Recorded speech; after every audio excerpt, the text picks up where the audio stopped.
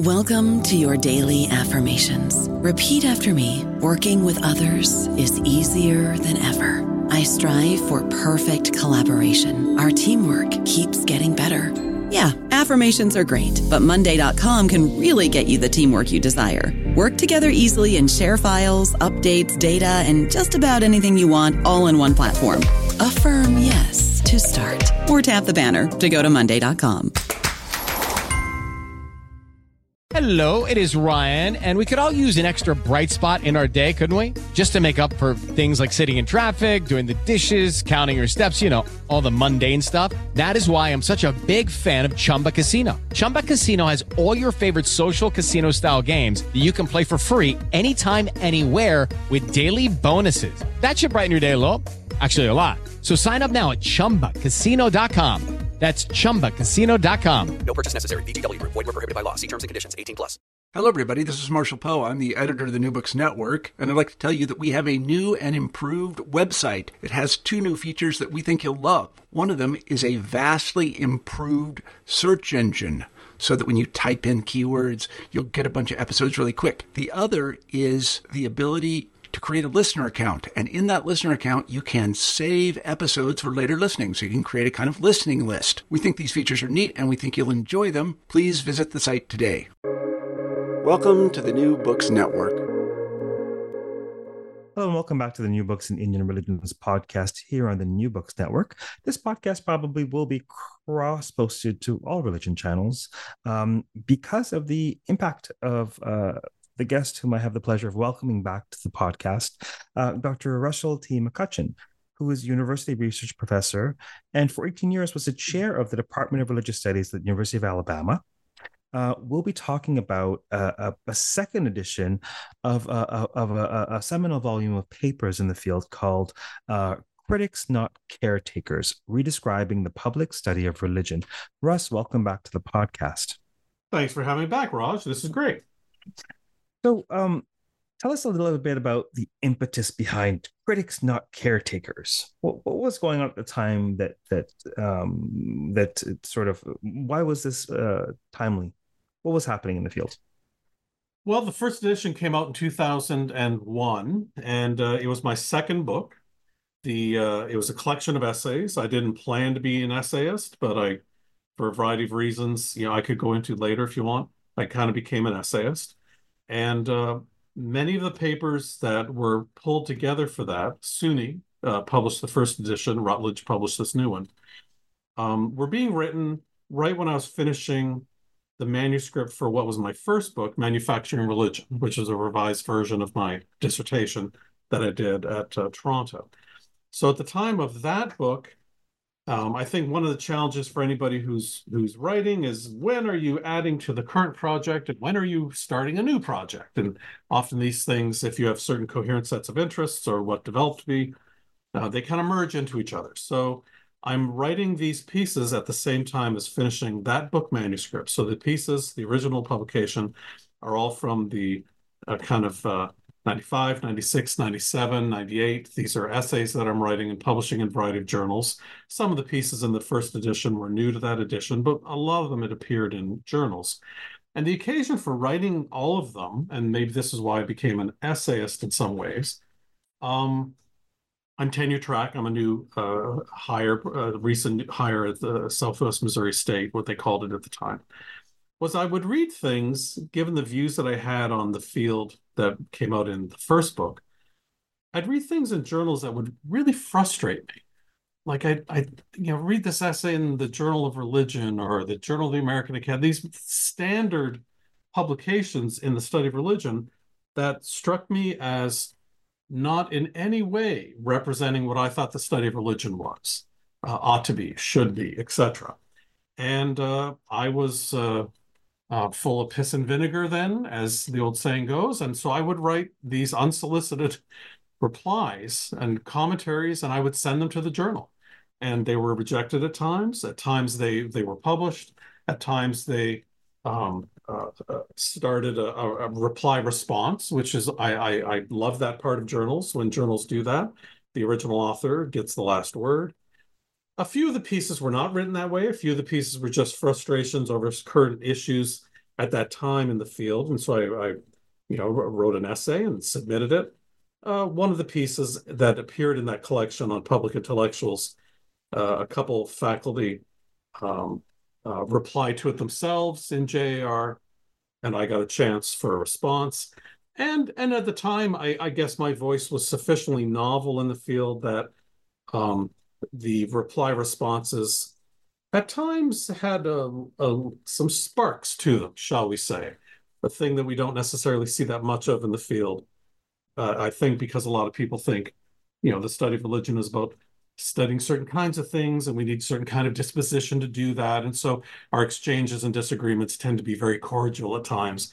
And so these had a fair bit of sparks. And so I'm an early career academic, and I kind of landed on the scene with a certain kind of reputation, it seems. So that's where this book came from. So critics, not caretakers. I mean, very telling and a descriptive title, but what is the gist of the publication? Many of our listeners will be generalists or members of the public. So what's the thrust of what the book is accomplishing?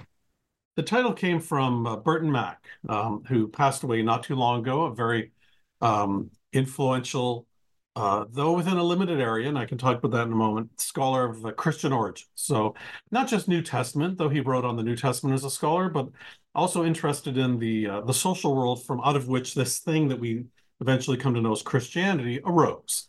So we can't really use the text to account for that because the text was itself a product of that world. So how can we say some things about the factors in the Greco-Roman world that might have led to this social group forming? So in a 1989 paper of his that he gave at a public lecture at Wesleyan College, University, that wasn't published until quite some time later, he uses this phrase that we ought to be, as scholars, culture critics and not caretakers for the phenomenon being studied. And so that's where I'm picking that up. And I try to credit Bert directly in the book. So the argument of the book is that the style of scholarship that is often represented in the study of religion is a form of scholarship that, on a continuum, of course, presumes its object of study is some sort of special object that must be treated carefully and cared for, as opposed to seeing it as representative of a certain social milieu, a historical time, evidence of certain economic and political phenomena happening at the time, as opposed to seeing those just as the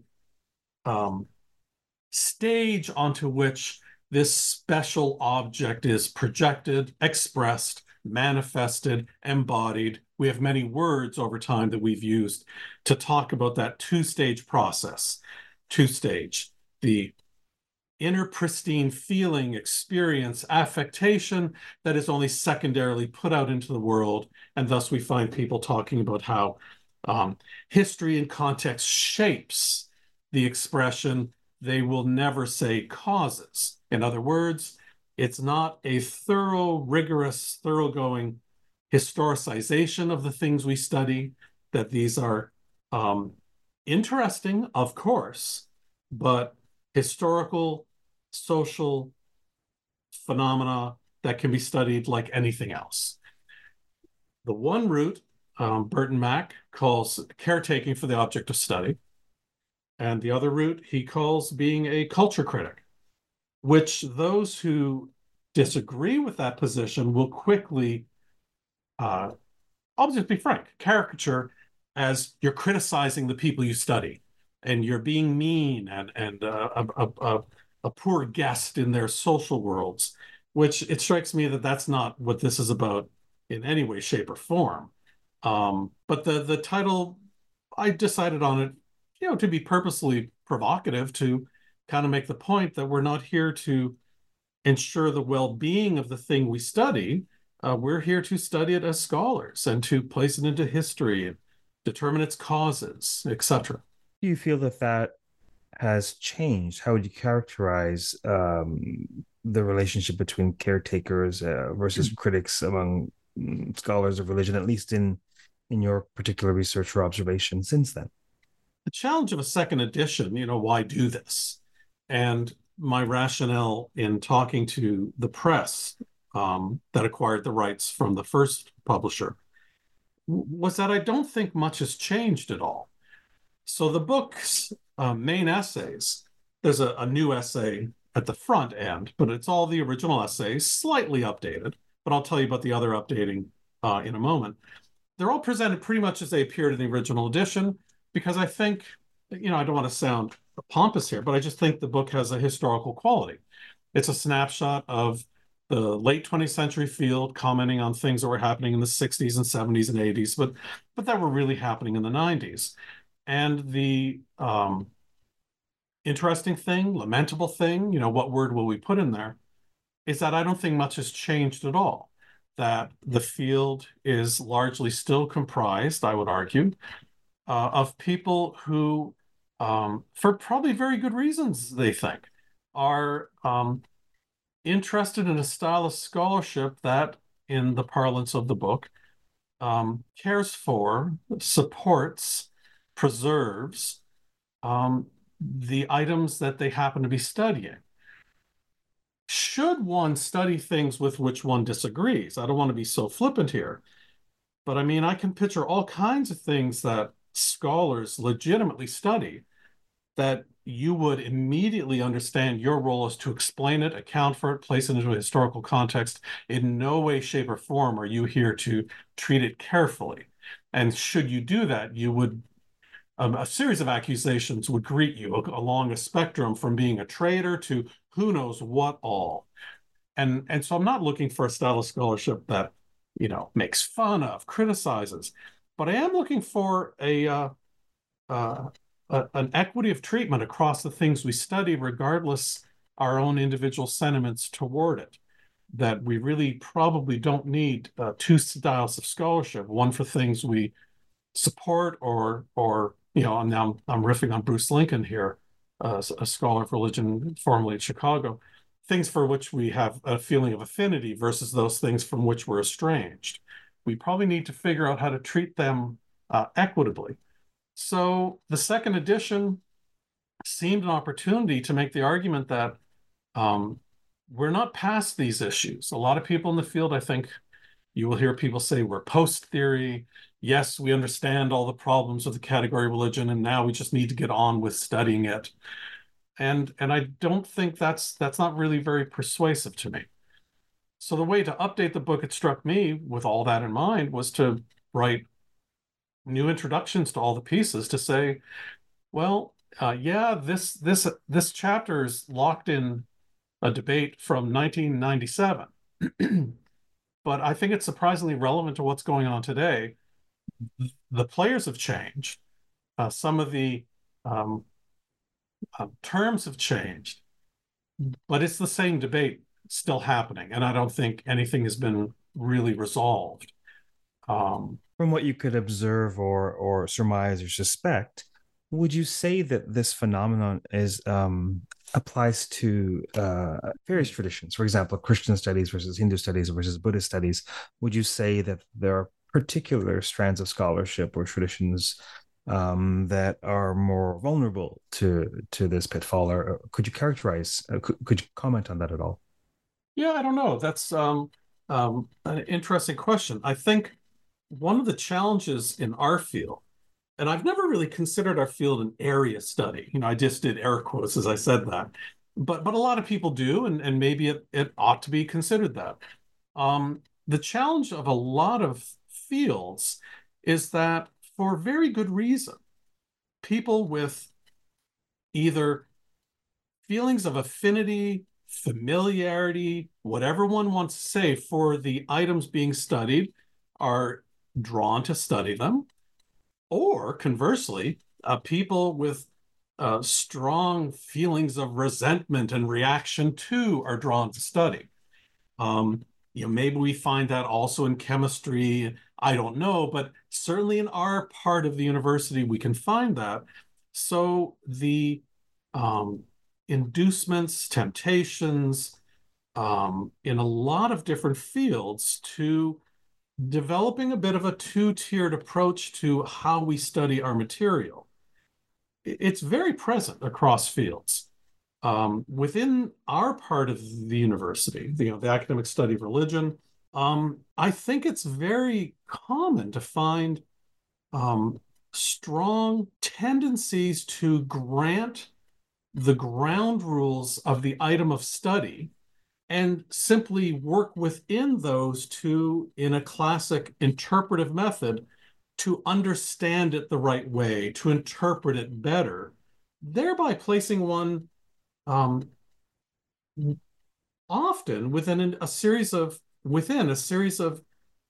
participant debates that have long existed about that exact thing, how best to understand this behavior, this group, this text, and thus a challenge, I think, to an interpretive model of the field, which is still, I think, dominant in the field. The presumption that there is a meaning somehow locked in the item, and if we just read it the right way, study it the right way, approach it the right way, we can somehow ascertain that meaning.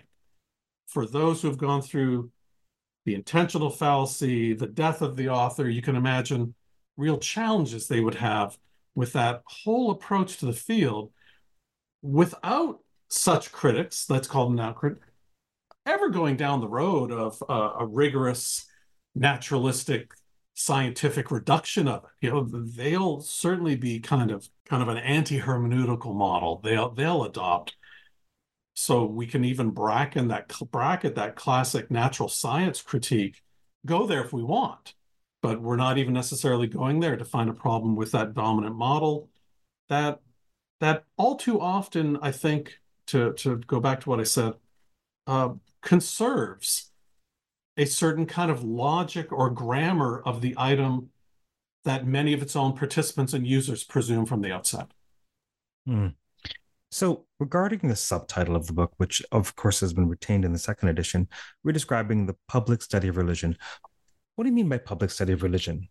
Say a bit about that. All my career, I've been trained in and worked in public universities. So that's certainly a subtext, especially coming to the U.S. For a career. I didn't plan to come here, and like a lot of people, a career luckily happened for me, and it was in the U.S. So there's obviously the private-public distinction in colleges, whether major research universities or small liberal arts colleges that might be denominationally affiliated, maybe not. So the argument for a style of scholarship on religion that I'm supporting, along with many others, but I do think we're not in the majority. In the US context, which is where I was writing from and working, that seemed to be a very useful way to frame the debate. That if we're engaging in a publicly funded exercise where our constituency, our students, the so-called publics to which we were accountable are diverse, varied, not uniformly interested in, especially given the way our field can be practiced in other domains, not necessarily interested in producing religious functionaries or theologians in certain, there's many schools that is their mission. So that struck me as a way of framing the issue that would have potential effect in my own setting. It's not, I think, a universally relevant way of framing it. That's not necessarily how the debate has been framed in Europe for many years. The private-public distinction. I'm not, a constitutional scholar, but there's certain American implications for how things are engaged in public, what can be taught in a grade 11 science classroom, what can't be. So I think the way that argument to support the same style of scholarship for which I'm advocating takes shape in a Canadian context, in a British context, in a German context, will probably all vary based on certain national sets of assumptions about how educational systems work. In some European settings, state funding finances religious education in schools, which is a theological exercise, perhaps. So it will take different shapes. but that was very much catered to the kind of world that I was living and working in at the time, and still am. Let's pan out a little bit. 30,000 foot view, the world that we're in, the field that we're engaged in. What do you see, perhaps, or how would you characterize, broad strokes, the value of religious studies, of what we're doing? I suppose, post Reformation, and the way, imagine we're doing it the way you think we should be doing it. Where does that fit in? Like, what is the application and value of that in your perspective? That, my good man, is a $50,000 question, right? Maybe 50 million. Yes, in today's higher ed environment, in almost any national setting, the attacks on the humanities, I think attack is not too strong a word, whatever we want to call this, that sooner or later the lens comes around to, the conversation comes around to value. Now, how we define that value, that's going to cut a lot of different ways. And thus we arrive at many defenses of the humanities today, of which the academic study of religion is often on my own campus. We're in the humanities. So I would advocate for practicing it in almost a social scientific kind of way, but let's bracket that debate and put that aside for the time being. Often defenses of the humanities will bristle at the so-called instrumentalization of the humanities, and that the only way to talk about the value of the humanities, or so some would push back, is by seeing them as career training, as having direct job application. I wouldn't want to go down that road for a variety of reasons when talking about the value. Conversely, it's not difficult to find, certainly in historical materials. Just this morning, I was searching around, I found an article from a conference at the University of Tennessee in 1945 on the instrumental value of the humanities. Like, those debates have not come from nowhere. But I wouldn't want to go down the opposite road that exalts let's offer the caricature of the tweed-coated poetry professor or class sitting on the quadrangle's lawn reading something, and it's on like this kind of utterly disconnected from the practical dictates of life. I'm not going to go down that road either. So what do we mean by value? My own presumption is that our students, and by students, I guess I'm meaning our majors and minors, the one we mostly teach here in the US with core curricular or gen ed. There's so many of our students that we teach who will never take another course. They're taking a breadth requirement, service, one class, the business student, the engineering student, the nursing, social work student, to satisfy a requirement. So I think that's one conversation about value to them that we can have. But for the time being, the majors who take many courses, they're going to have to feed themselves and pay bills when they graduate. So I can't be unaware of that. So for me, the value question is answered with them in mind. And I find our students among the most interesting students because they don't have a preset formula put in front of them on day one of their undergrad. They don't know what they're going to take in their third semester, their fifth semester, their eighth. And not to criticize students in professional schools, but it's very much laid out for them. They know exactly what they're taking. Our students, I think, are very interesting students because they're deeply involved in self-invention along the way. And so the value of what we're giving them, unless they have a direct job application or a career goal related to the object of study itself, this text they might have studied, that group, the value that we're giving to them, I'm going to use the E word, entrepreneur.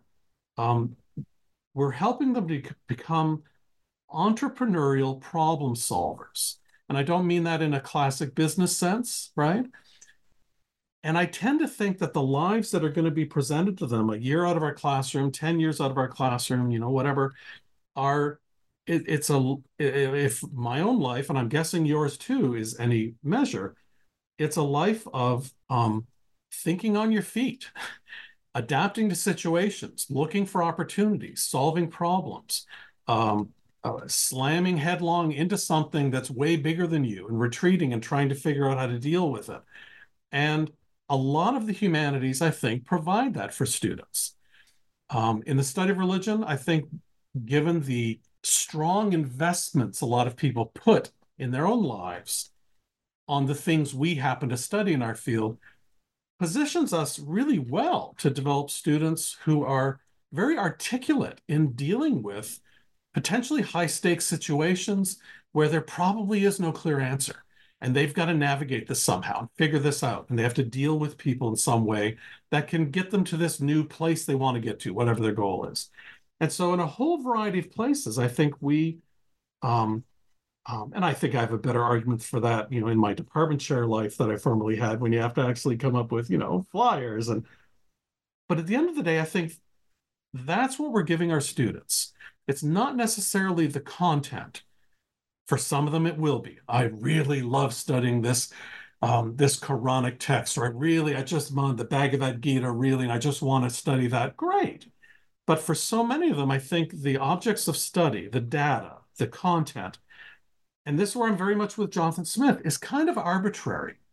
It's an opportunity and a site to do all these other things: interpretation, description, analysis, whether it's interpretive or explanatory, to figure out new ways of talking about the world that we had not seen before. That's the value I think we give. If I'm in a meeting with the dean of engineering, I'll probably try to figure out some more pragmatic things to say, given my setting, like the public subtitle, given my setting. But at the end of the day, we're helping students to be articulate problem solvers who know it's not going to be done for them. That's kind of how culture works. We're all doing this. What their sets of interests are, where they want this to go, I don't know. That's going to be different for each of them. But I think we're giving them tools for intellectual self-defense. How's that? I don't know about you, but I'm very busy and I don't have a lot of time to cook. That's why I subscribe to Factor. Eating better is easy with Factor's delicious, ready-to-eat meals. Every fresh, never frozen meal is chef-crafted, dietitian approved, and ready to go in just 2 minutes. You'll have over 35 different options to choose from every week, including Calorie Smart, Protein Plus, and Keto. These are 2-minute meals. Factor meals are ready to eat and heat, so there's no prepping, cooking, or cleanup needed. They're flexible for your schedule. Get as much or as little as you need by choosing your meals every week. Factor's the perfect solution if you're looking for fast, premium options with no cooking required. Sign up and save. We've done the math, and this is important. Factor is less expensive than takeout, and every meal is dietitian approved to be nutritious and delicious. Head to factormeals.com/NBN50 and use code NBN50 to get 50% off. That's code NBN50 at factormeals.com/NBN50 to get 50% off. That's fascinating. Thank you for indulging the 30,000 foot view question, framed, of course, within the context of undergraduate teaching. Where my mind goes, because it's pertinent to something else I happen to know that you're working on, is what about grad students? What about their role? What are your experiences and innovations in that training and what that looks like? And feel most free to talk about the current project that you have on hand as well. I hope it's not too loud. I have a leaf blower outside I'm on a 3rd floor, but I hear that buzzing out there. It takes a lot of work to make a campus look pretty. Yeah, we talked briefly about this once before, that you were kind enough to write a foreword for the book. It's like an edited book with that'll come out in 2024 with Equinox in the UK, but available here in North America, on trying to move the needle a little bit, move the field a little bit in the direction of thinking of back to value, right? Entertaining that graduate education until something changes, and that something is international economies, national funding priorities, taxation. This is a very big set of issues. So that, aircraft carrier, that cruise ship isn't going to turn around overnight. Until that happens, to figure out ways of training graduate students in our field, let alone the rest of humanities, for much wider careers than professorships. because we all know, and that's the problem, right? We all know that I don't want to be the bearer of bad news. Spoilers, Doctor Who, if you're a grad student not paying attention to this, like we all know that the vast majority of graduate students will not become professors, that the jobs are not there, the funding is not there, attrition is happening in many units, retirements are not being replaced, so attrition. Funding is largely going to professional schools. Moms and dads and students are wisely cognizant of what will you do after you get this degree, especially depending where you're going to school, the cost of these degrees. Well, it's going up everywhere, but it's exorbitant in some places, maybe more middle class affordable in others, but it's still going up. So in that context, not of our making, why aren't doctoral programs especially, because that was the degree preparing people for professorships traditionally, why aren't they adapting to this? And it strikes me that there's two ways of adapting. Either you cut your enrollment, that's one way, or you retool the entire program, curricula, what counts as a dissertation. And again, not for job training, but to help empower the students who want to acquire these thick research skills, deep dive into some item that they wish to study, to equip them to do something when they graduate other than scramble and self-invent themselves. And, my hat's off. And you always got to say these things the right way to the ones who have done that. There's a degree of bootstrap pulling up that tons of doctoral students who successfully finish their programs and are quite successful in the use of research skills that have had to do for the last 15 years, 20 years, 30 years. None of these problems came overnight. Certainly heightened dramatically by the post-2008 mortgage bubble collapse. Yes, heightened even more. Height is the wrong metaphor. We should talk about cliffs falling off of if you look at the employment graphs, right? After COVID budget cuts, yes, heightened dramatically, but none of these things come as a surprise. And the successes that they've had, I think if you were to talk to many, and we've talked about your trajectory, I think many students are very happy they did a PhD, many graduates, but they know that they had to do this on their own, and their program wasn't part of that reinvention. And reinvention is now the wrong word to use, right? From the get-go, what are the wide application and diversity of careers that advanced research skills can be put to? So the book is about that. It's a collection of essays. The anchor piece is a piece that I was involved in co-writing with 4 other people.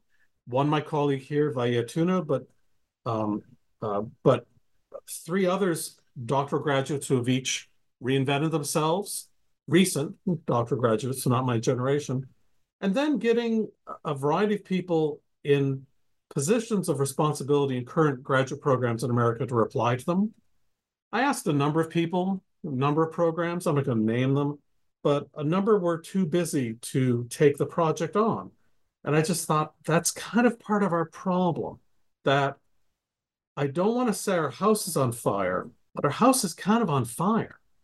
And if we can't, in probably rather short order, figure out how doctoral programs in the study of religion can continue to train students in important skills by offering them a significant leg up on a variety of futures where they can put those skills to use. Do we need internships in doctoral programs? Like, start thinking very creatively. If we can't do that, like daily I hear of a new small liberal arts or public university program losing its major, being combined with history and philosophy or modern languages. So any problem placing doctoral students now into professor positions, as challenging as it is, it's just going to keep getting worse and worse and worse.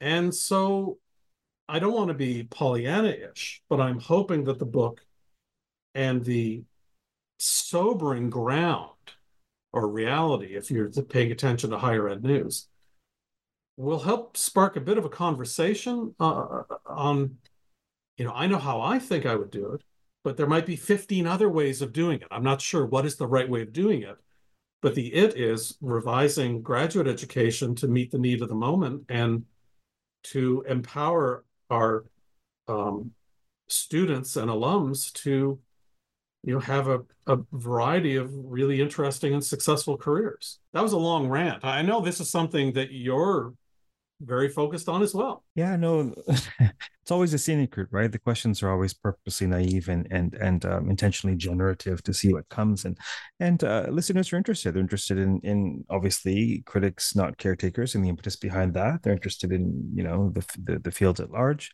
and without question, to my mind, the house is on fire, and I'm the furthest thing from an alarmist. As I spend half my time when I'm not working, talking people off the ledge who are ensconced in the media about the current situation in the world. And um, I'm an anti-alarmist, but without question, the house is on fire. But perhaps the tower is so tall that we can't quite smell the smoke from the basement.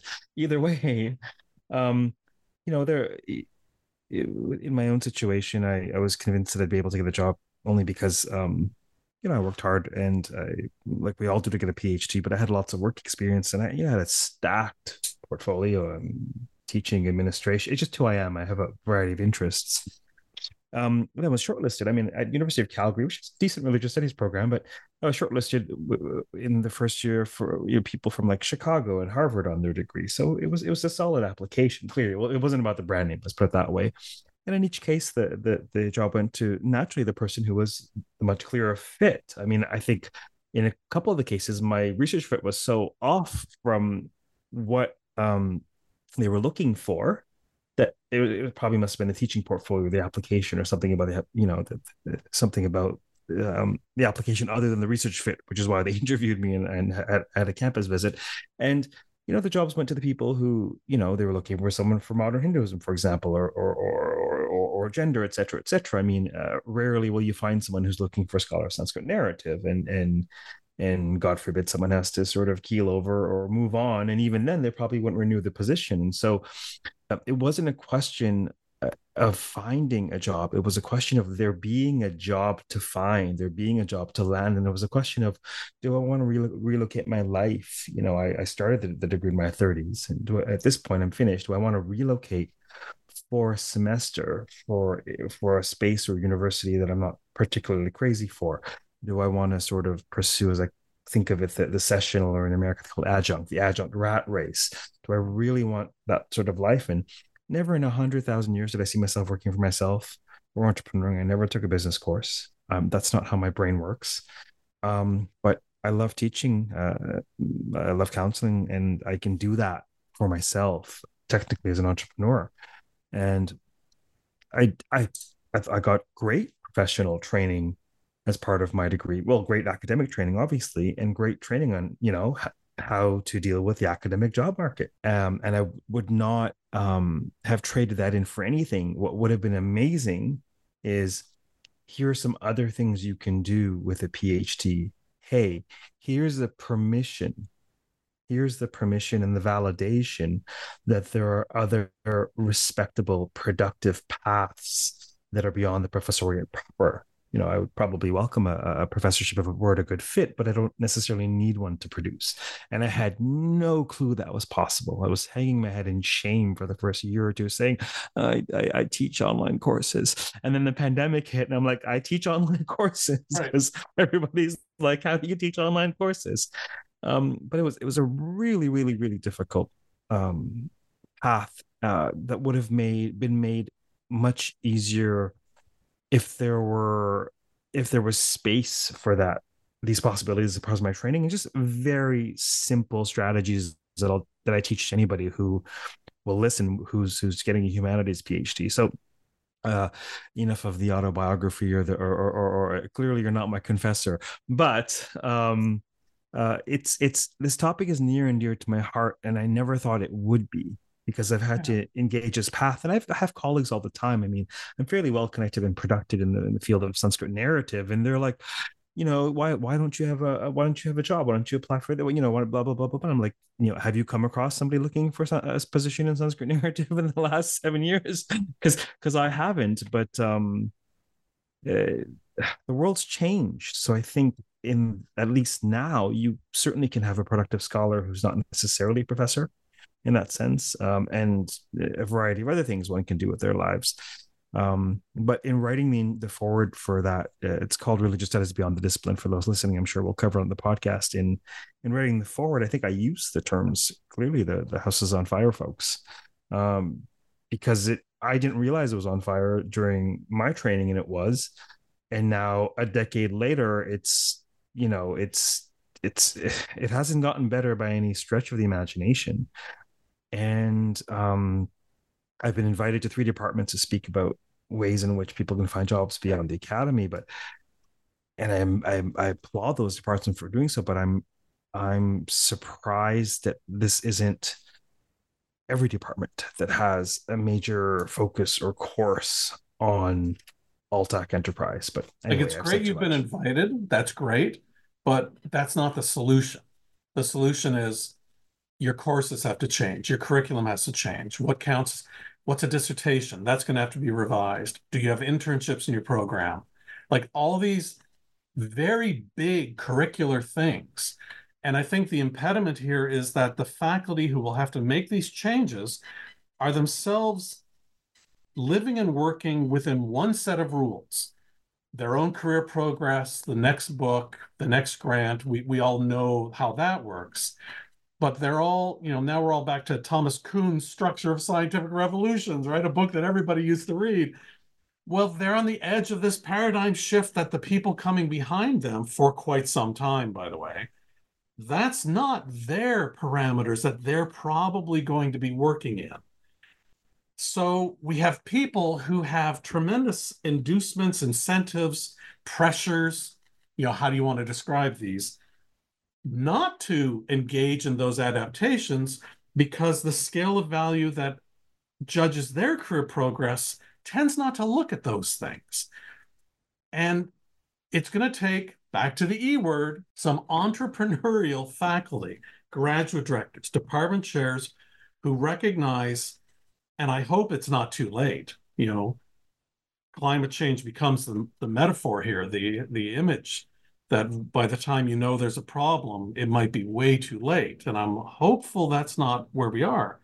But it's going to take some very entrepreneurial people in decision-making capacities to persuade and motivate colleagues that this change has to happen without diluting the degree. I get so tired of that way of framing the issue that wouldn't one hope that these advanced research skills you're helping students acquire get put into use in a variety of places across culture, institutions, government, NGO, corporate. You tell me where this student wants to work, because they got to make decisions about their own life.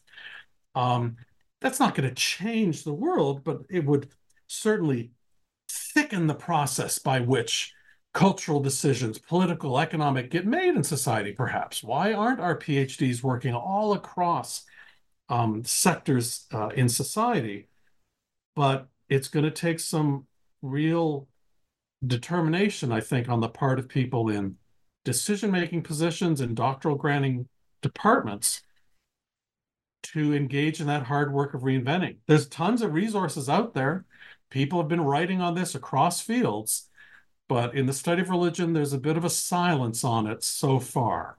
Yeah, and certainly your publication will change that. And I don't think it's too late to innovate, to pivot. And I vividly recall a question about in one of the talks I gave in 2020 about how can an advisor, an academic advisor, help a student along that path. And I responded, well, he or she will have been trained in a particular path their whole life and will have never left it and is now a tenured prof in that path. So it's perhaps unfair for them to guide someone from beyond that path. But what is needed is consultancy or someone from the outside to come in so that folks can gain the entrepreneurial mindset and what is needed to innovate. That's needed at an administrative level, I believe, because not only do we not see the skills earned in a PhD doctorate applied in a variety of fields to which they're relevant, we scarcely see them applied when people want how many times do we turn the news on and someone's speaking on religion and they haven't had a semester of religious studies? All of the people who are speaking, pontificating, on religion generally don't have religion training. And so there is a gap in terms of the application of what we do in the public sphere and in a variety of sectors, I believe. But it's going to take, I think, a change in the ethos and what we value, right? So we value online education in a way now that we certainly didn't 5 years ago. We value podcasts now. I've had over 300 guests on this podcast, more than half of whom have never been on a podcast. And many of the people who listen to this podcast in the field, they don't listen to any other podcasts. But because what is a podcast? Who knows what a podcast is, to them?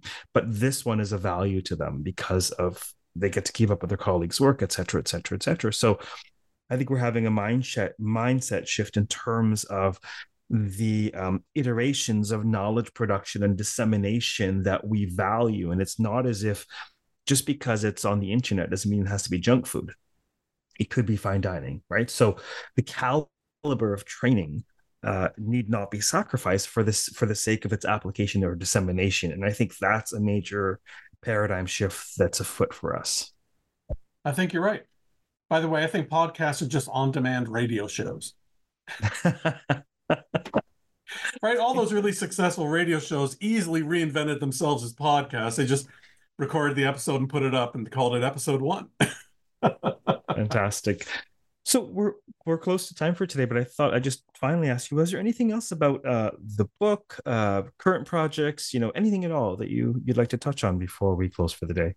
I think we've taken more than enough time with that listener who's out on a jog and can't believe they just invested 50 minutes in this.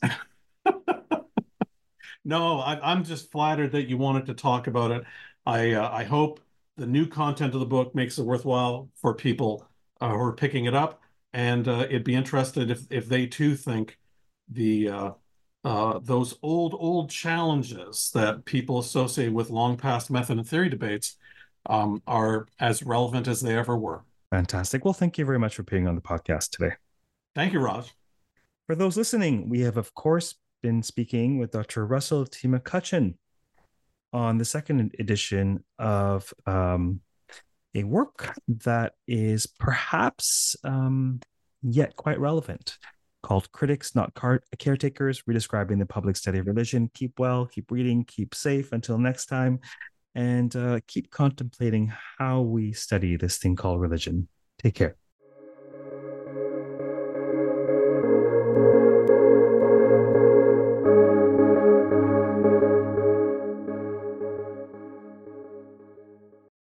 Hello, it is Ryan, and I was on a flight the other day playing one of my favorite social spin slot games on ChumbaCasino.com. I looked over at the person sitting next to me, and you know what they were doing?